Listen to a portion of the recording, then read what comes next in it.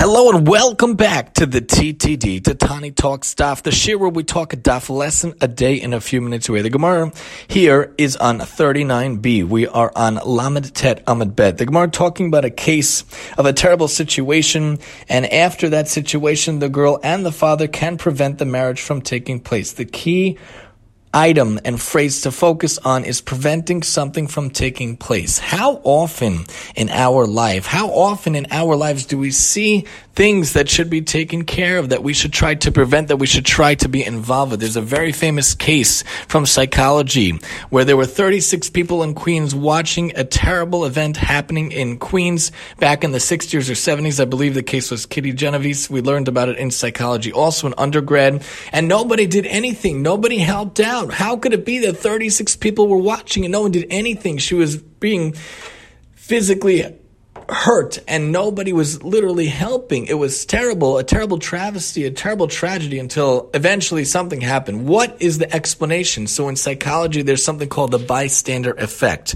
Everyone stands around and watches and is a bystander, assuming that someone else will take responsibility, assuming that someone else will take care of it and someone else will do something. Often cases in times of tragic times, if 100 people are around, and someone says, someone call 911, oftentimes no one will call 911 because there's no accountability, there's no culpability. A person has to say, Johnny, I need you to call 911 right now. We should never know from such things. But in general, there is such a thing as a bystander effect. And in much less examples, how often do we see it that we are involved and we don't give in, we don't pinch in, we don't do what we can. Pirkei Avos teaches, "B'makom she'ein anashim hishtada lehiyos ish." In a place where there is no person, you stand up and you be the person. Don't let the bystander effect affect you, pun intended.